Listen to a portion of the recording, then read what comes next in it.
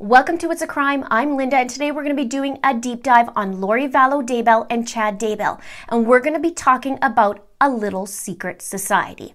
A little secret society that's in the Book of Mormon.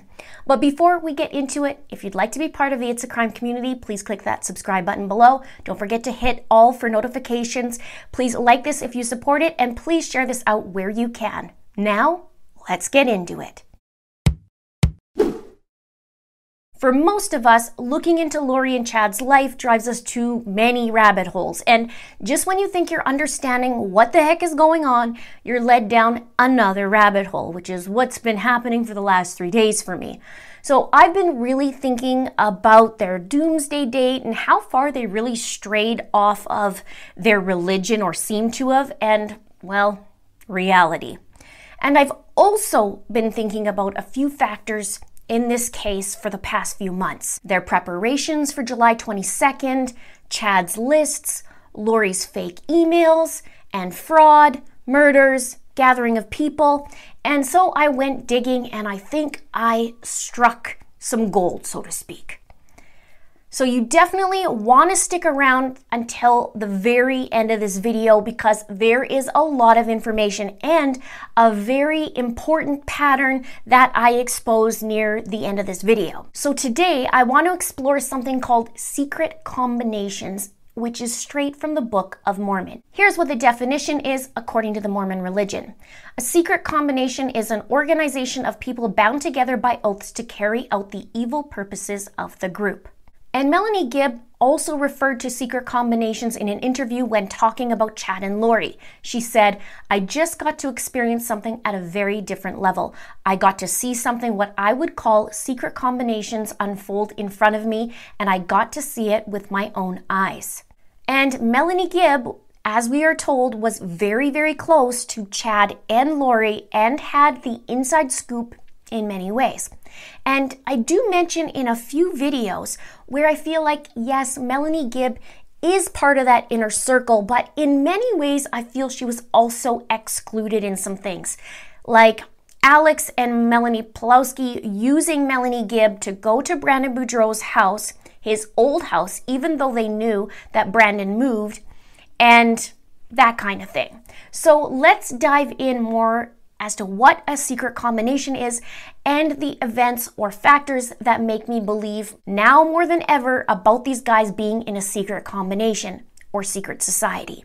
Here are the important points and factors that make up and are known about a secret combination society. Satan is the founder and leader of secret combinations. In the book it says, "And there are also secret combinations, even as in times of old, according to the combinations of the devil. For he is the founder of all these things, the founder of murder and works of darkness. And he leadeth them by the neck with the flaxen cord, until he bindeth them with his strong cords forever."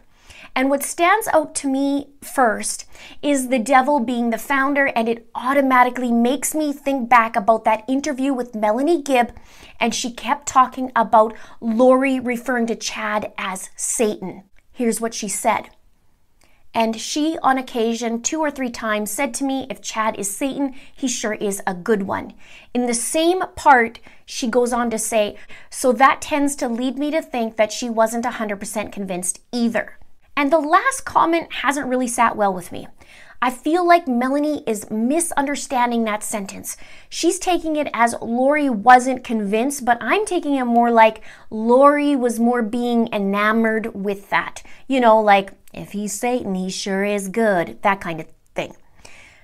Then I found another part where Melanie talked about Chad being Satan. She says, "Could Chad really be Satan? And if so, he's a really good one." You know, that conversation we had, Lori. She addresses Lori. Maybe that was that telling you that little feeling, telling you inside that, yeah, he wasn't doing the right things and saying the right things. And Julie Rowe said this about Chad in one of her interviews. "And he thinks that he has some kind of priesthood authority or sealing power that has been given to him to perform ordinances, and he has no business messing with any of this." Also, Melanie Gibb called both Lori and Chad Korihor. And it says, "From the teachings of my church, there's a guy named Korihor, and Korihor was an antichrist. I called both of them a Korihor. And Chad is known to be the leader of the group. In fact, if we look back at fall of 2018, Lori invited Chad and others to her house while Charles wasn't home. And it was for the weekend. And a group of people gathered there for that weekend. And Chad would talk about his teachings and his beliefs. And as Melanie and Lori's friendship grew, Lori would relay this information to Melanie about his beliefs and teachings. Now, back to that paragraph in the Book of Mormon about the devil and flaxen cord.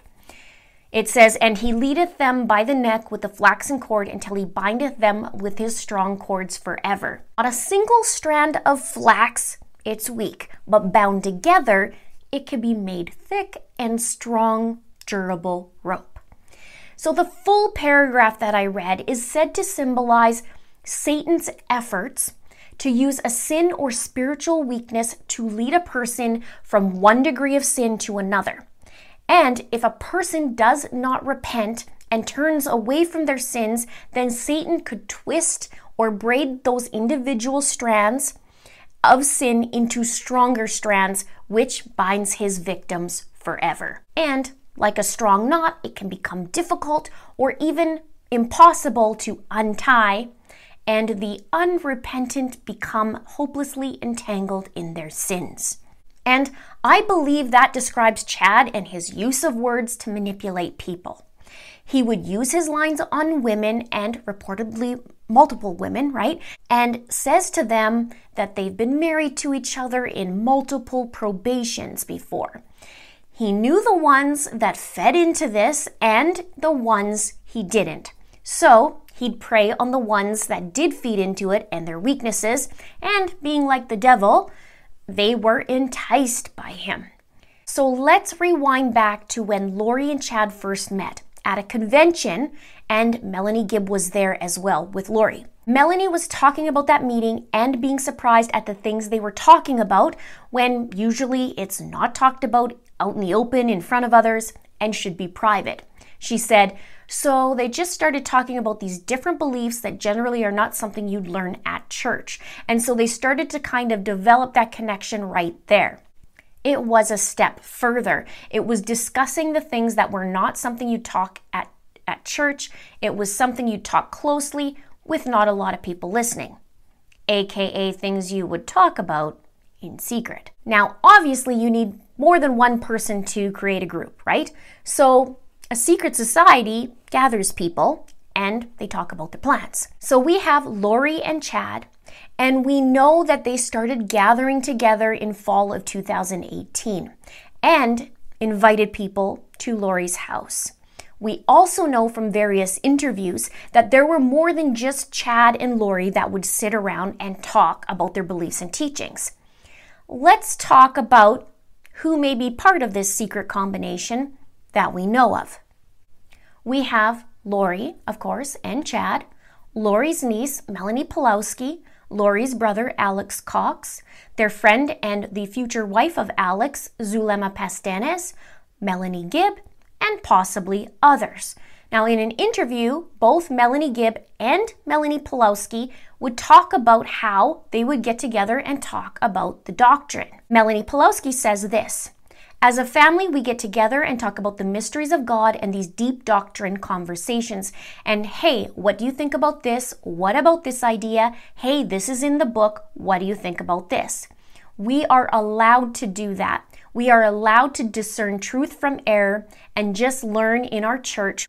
We believe in revelation where we can. You know, it's an ongoing process, and we're learning, and continually everything is changing. And we are just people that are trying to grow in our faith and be closer to the Savior, and there's no cult.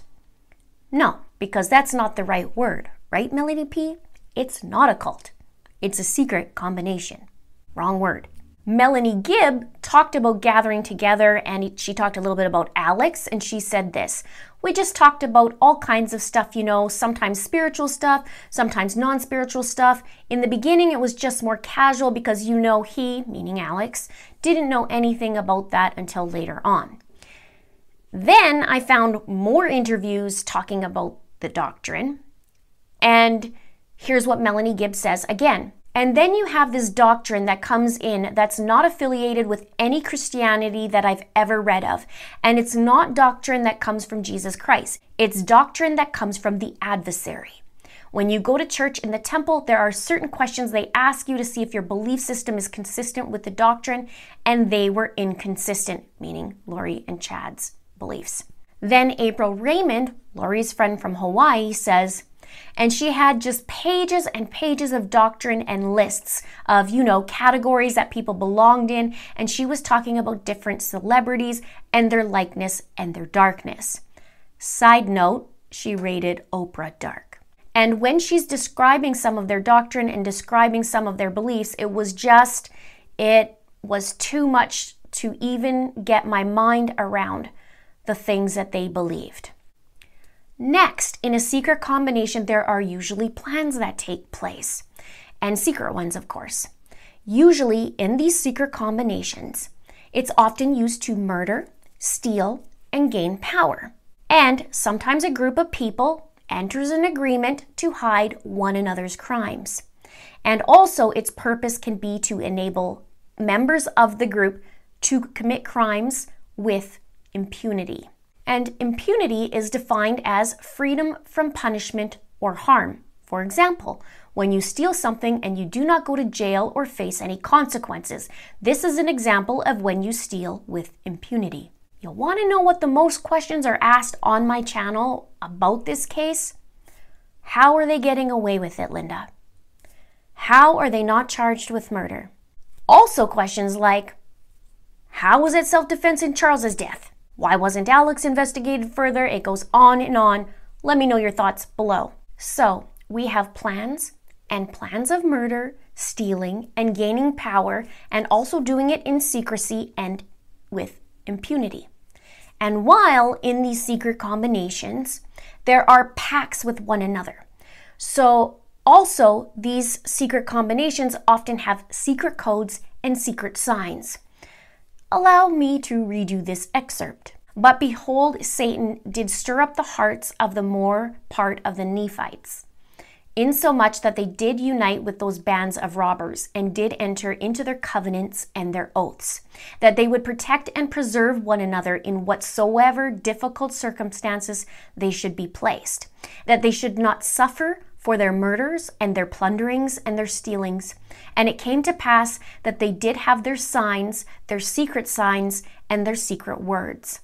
And this that they might distinguish a brother who had entered into the covenant, that whatsoever wickedness his brother should do, he should not be injured by his brother, nor by those who did belong to his band who had taken this covenant.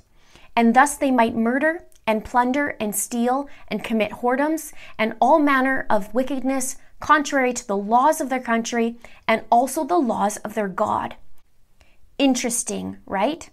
Let's dive more. We're going to start off with the plan, the initial plan. Everyone meets that weekend, fall of 2018, like we were talking about earlier. And in January 2019, there's a plan already setting in motion. How? Chad sends Lori an email with the 7 missions to accomplish together. In it, it says, number 1, translate ancient records. Number 2, write the book about the translation process. Number 3, identify locations in Northeast Arizona for white camps. 4, presidency of the Church of the Firstborn. 5, help establish the food distribution as the tribulations start and then delegate. 6, ordain individuals to translation as the camps begin. 7, provide supplies to righteous members of the family. Now, Chad also sends Lori an email with the family history that we know of, that rating of light and dark, as requested by Lori. And now, when we hit the next section, which is murder, we know where this fits in, right? And some victims also have question marks above them. So let's talk about the murder. For murder, in their little secret combination society, we have Charles Vallow, murdered on July 11th, 2019. Alex Cox, his brother-in-law, kills him and claims self-defense. They believe Charles is a zombie named Nick Schneider and has taken over Charles's body. Alex believes in these beliefs of being a zombie, and he tells Melanie Gibb he believes 100% in it. He kills Charles, then calls 911 and claims self-defense. He initially says no to do CPR, but then he says he'll try, even though I don't believe he actually administered CPR on Charles, in my opinion. Why resuscitate a zombie, right? Oh, and I probably should add, he got away with this. Most of you know that, but it's important to note, especially what we're talking about here. The question is, why? And I'll be deep diving into this soon. So I also have a reason to believe that Chad Daybell was also involved in the planning and execution of this plan. Next, we have Tylee Ryan, murdered between September 8th and 9th, 2019. Tylee was rated 4.1 dark. Tylee was dismembered, burned, and buried in Chad's pet cemetery on his property after a day out to Yellowstone Park with Uncle Alex and Lori and her brother JJ. Alex was also involved in Tylee's murder, and Lori as well, and Chad. Possibly others also in some capacity, in my opinion. No murder charges yet. JJ Joshua Vallow, murdered between September 22nd and September 23rd. In the days leading up to his death, Lori repeatedly pointed out behaviors of JJ where she thought were zombie-like. JJ was originally rated light, but was now changed to dark and a zombie. JJ was killed and wrapped in plastic bags and buried on Chad's property as well. Alex and Lori were also involved, again possibly others in some capacity in my opinion. Notable, no murder charges yet. Brandon Boudreau, attempted murder of Brandon Boudreau on October 2nd, 2019 after coming home from the gym. The bullet missed his head by inches. Brandon was rated 3 dark. Melanie Pulowski knew Brandon had recently moved, but she and Alex asked Melanie Gibb to go to her old house to check on the kids. Brandon hired a private investigator after this, and all signs pointed to Alex Cox as being the shooter. Nothing came of this, and Alex, you guessed it, wasn't held responsible. Tammy Daybell, attempted murder on October 9th, 2019. Chad had visions of Tammy dying, and in an interview, Melanie Gibb said Tammy wouldn't mind if she died. She first talked about Chad and Lori, and here's what she says.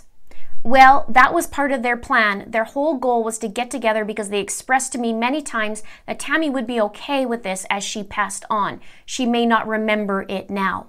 Then, 10 days later, on October 19th, 2019, success for them, in my opinion. Tammy goes to bed with a terrible cough and somehow dies peacefully in her sleep with that terrible cough. An autopsy was declined by Chad Daybell, and at 49 years old, her death was ruled as natural causes. Tammy's body was exhumed 2 months later, and results are still yet to be announced. Murder is yet to be determined. Again, if it is murder, someone got away with it, and no charges.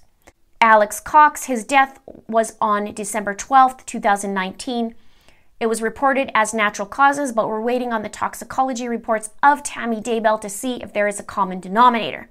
His rating was too light. His death was ruled as natural. However, everyone is waiting on the toxicology reports on Tammy to see if there is a connection with both of them, because some similar things came up, like foaming at the mouth. And just as a friendly reminder, 5 people are dead and at least 3 common denominators, and no one at this point has been charged with murder. Now we get to the next point, stealing. I'm going to expand on stealing and also throw fraud in there. 6 of one, half a dozen the other. Let's take a look at Lori. Lori stole $35,000 and change from Charles Vallow back in January of 2019. She stole Charles's truck from the airport parking lot and stole everything in the house, right down to Charles's underwear. She tried to make money off his death by cashing in on a $1 million policy. just days after his death, but Charles was smart and changed his beneficiary to his sister Kay Woodcock. But it doesn't end there. It's been reported that Lori was also getting approximately $6,000 a month, including benefits for Tylee and JJ. She was collecting on those benefits even after the children were murdered. Pretty sure that's fraud. Let me know in the comments below what you think. Oh, and no charges.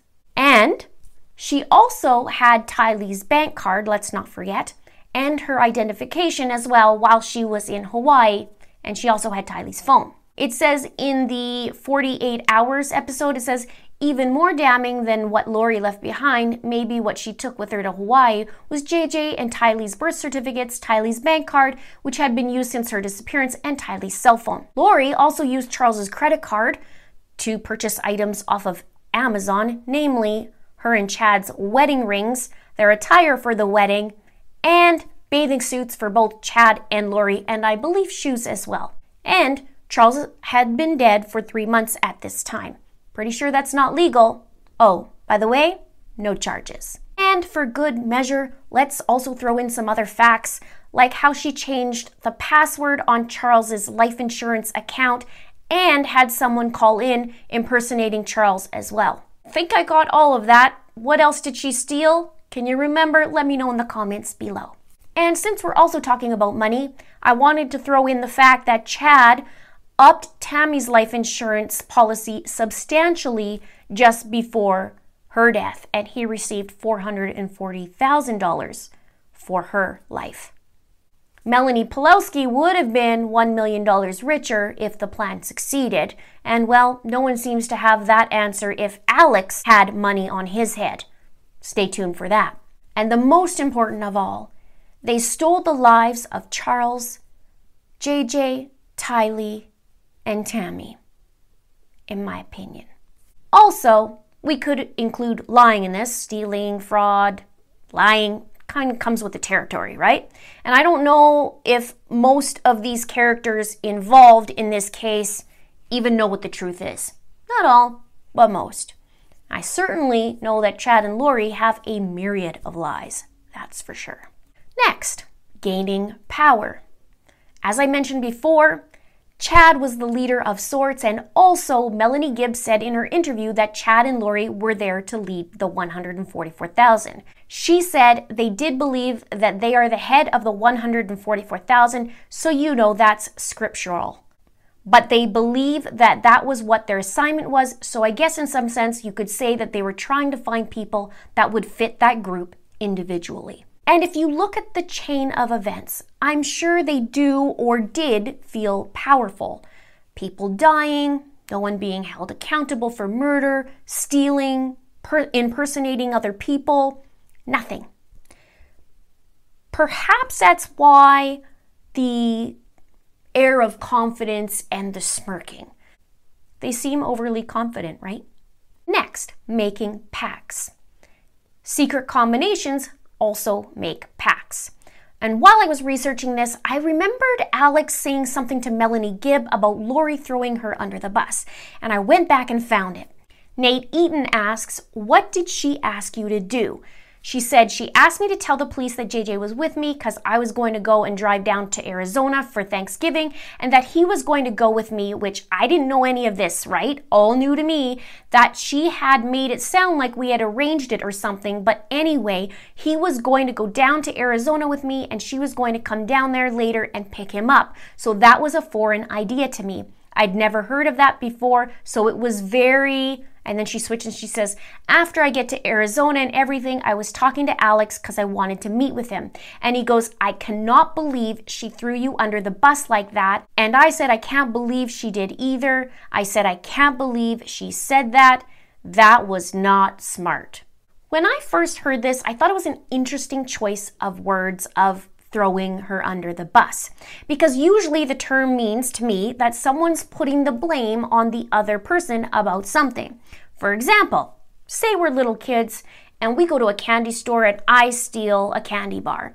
And then we walk out of the store. Then we get questioned and both of us make a pact not to say anything, but you say, hey, Linda did it. That to me, would be throwing me under the bus, in my opinion. But here, Lori is wanting Melanie to lie about the whereabouts of JJ, and Alex is saying, wow, I cannot believe she threw you under the bus like that. To me, that's more passing the buck. Maybe it's a wrong terminology used, but maybe it's me just looking too much into it. But it did pique my interest. Each time I hear it, I went like, wait a minute, that doesn't seem right. So I just found those choice of words interesting. Let me know your thoughts in the comments below.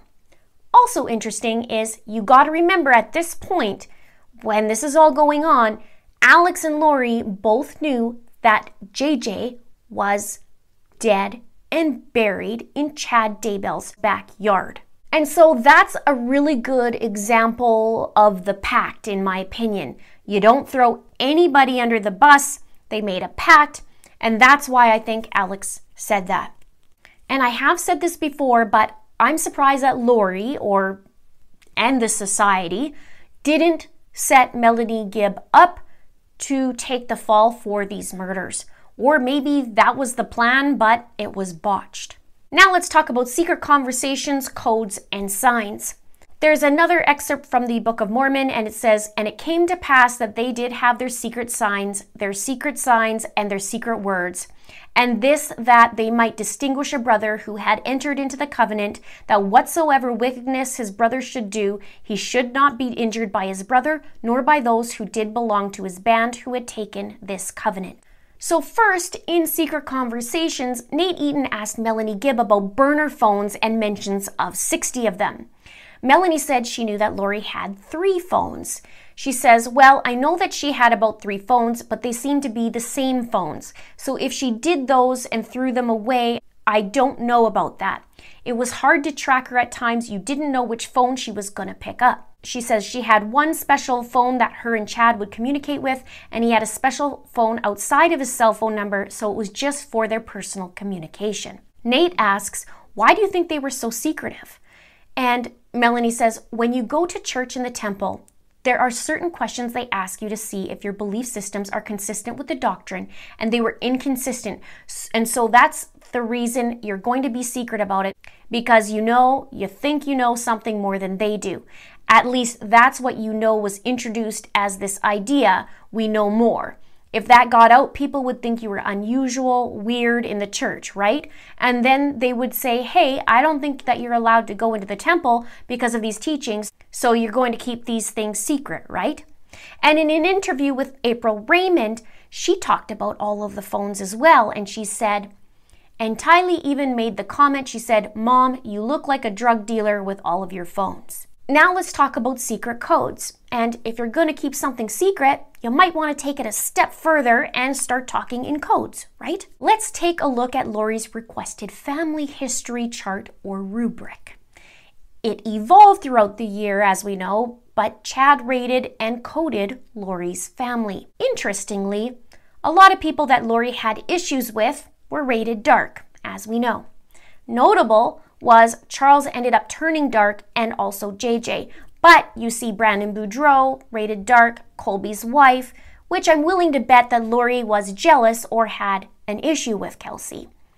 And in an interview with Colby Ryan, they talked about how Lori would treat Colby as more of a boyfriend. Keith Morrison says, there had once been a time when Colby and his mom were a 2-person team, just them against the world, but then you got married? Colby says, Keith says, did that affect your relationship with your mom? Colby says, oh, absolutely. I think that's what happened, was it just became a competition. Keith says, your mom was treating you like a boyfriend and not like a son? Colby says, 100%. Keith says, and got angry when you went away? Colby says, yeah. So it sounds like a jealous girlfriend more than a mom, and no wonder why she wanted Kelsey rated dark, right? In my opinion. Joseph Ryan was also rated dark. Charles's ex was rated dark. One of Charles's sons, dark. And this to me looks like a hit list looking back, or a potential one. What do you think? Let me know in the comments below. Now the next code, Lori's email written in code to Chad from Lori, but she signed it as Charles. And I believe it's a plan to kill Charles, and how they would execute it is in there, and it also mentions how they would get away with it. I'll do a renewed video on that, so you can check out the old one right here. The next code, there's a coded voicemail from Julie Rowe that I'm currently diving into and decoding, and it's clearly in code. Now, one of the things about secret combinations is it mentions that it's also how you know that other people are in that same society by the use of their codes and their signs. So stay tuned for that, because there's some similarities, and I'm wondering if Julie Rowe actually had knowledge about Charles's death or something to that effect. Stay tuned for that. So I do believe that there's more to this than meets the eye, and I do believe that these were coded messages. I just wish I could see more about what they found so I can see the pattern and put this together. Now, there are more patterns that I am unraveling, and some deserve a video all on its own. But I want to say this, and this is a big one. If Chad is the devil, and a good one, then I believe he's choosing to do other things in the way of Satan. And I believe that authorities need to pay very close attention to the times, not just the dates, but the actual times of JJ's death, Tylee's death, and Tammy's. Because the devil's hour is at 3 a.m. And the coroner estimated Tammy Daybell's death to be around 2 a.m. Of course, that's just an estimation. I'm betting it was actually closer to 3. And we know that Alex was at Lori's apartment numerous times the night of Tylee's death. But he leaves his apartment at 2:42 a.m. in the middle of the night, and he's back at Lori's house. And then he goes back to his apartment at 4:37 and stays there until 8:59 that morning. With JJ, Alex comes back to Lori's apartment, and in the affidavit, it doesn't mention the time, but JJ is being carried by Alex, and he looks like he's sleeping, which, if this theory is correct, he would be. And by morning, though, JJ is no longer home, and Lori makes up some stupid story about JJ climbing on the counters in the fridge and knocking a picture of Jesus off the fridge. But JJ must have been in some super stealth mode, because Melanie and David didn't hear any of this stuff. So my belief is to look at the pattern, and the pattern is Tammy, my guesstimation is at 3, Tylee, shortly after 2:42, Alex comes over. So I'm guessing 3, and same with JJ. Now, it'd be very interesting to know if authorities actually look around this time, and maybe they can glean some really good information and find out more if they go along with this theory at 3 a.m. It could be something, it could not be something, but at this point in this video, there's some very, very, very strong indicators that this is a secret combination, aka a secret society, and it's more than likely this is what's going on. What are your thoughts? Let me know below. And finally, also in the Book of Mormon, it says, "Yeah, and there shall be many which shall teach after this manner false and vain and foolish doctrines, and shall be puffed up in their hearts, and shall seek deep to hide their counsels from the Lord, and their works shall be in the dark." Let's chit-chat below. This is a lot to take in, but it is sure coming together, isn't it? What do you think? Please like, please share, and don't forget to subscribe. Thank you so much for watching. See you soon. Our bodies come in different shapes and sizes, so doesn't it make sense that our weight loss plans should too? That's the beauty of Noom. They build a personal plan that factors in dietary restrictions, medical issues, and other personal needs so your plan works for you. Noom doesn't restrict or shame when you want to treat yourself. Their flexible program focuses on progress instead of perfection. You don't have to give up carbs or anything. And with their daily lessons, you can learn something new about your food choices every day. After just a few days of using the app, I learned how to recognize cues for overeating and how to choose the right foods to feel full. Stay focused on what's important to you with Noom's psychology and biology-based approach. Sign up for your trial today at Noom.com. That's Noom. noom.com and check out Noom's first ever cookbook, The Noom Kitchen, for 100 healthy and delicious recipes to promote better living. Available to buy now wherever books are sold.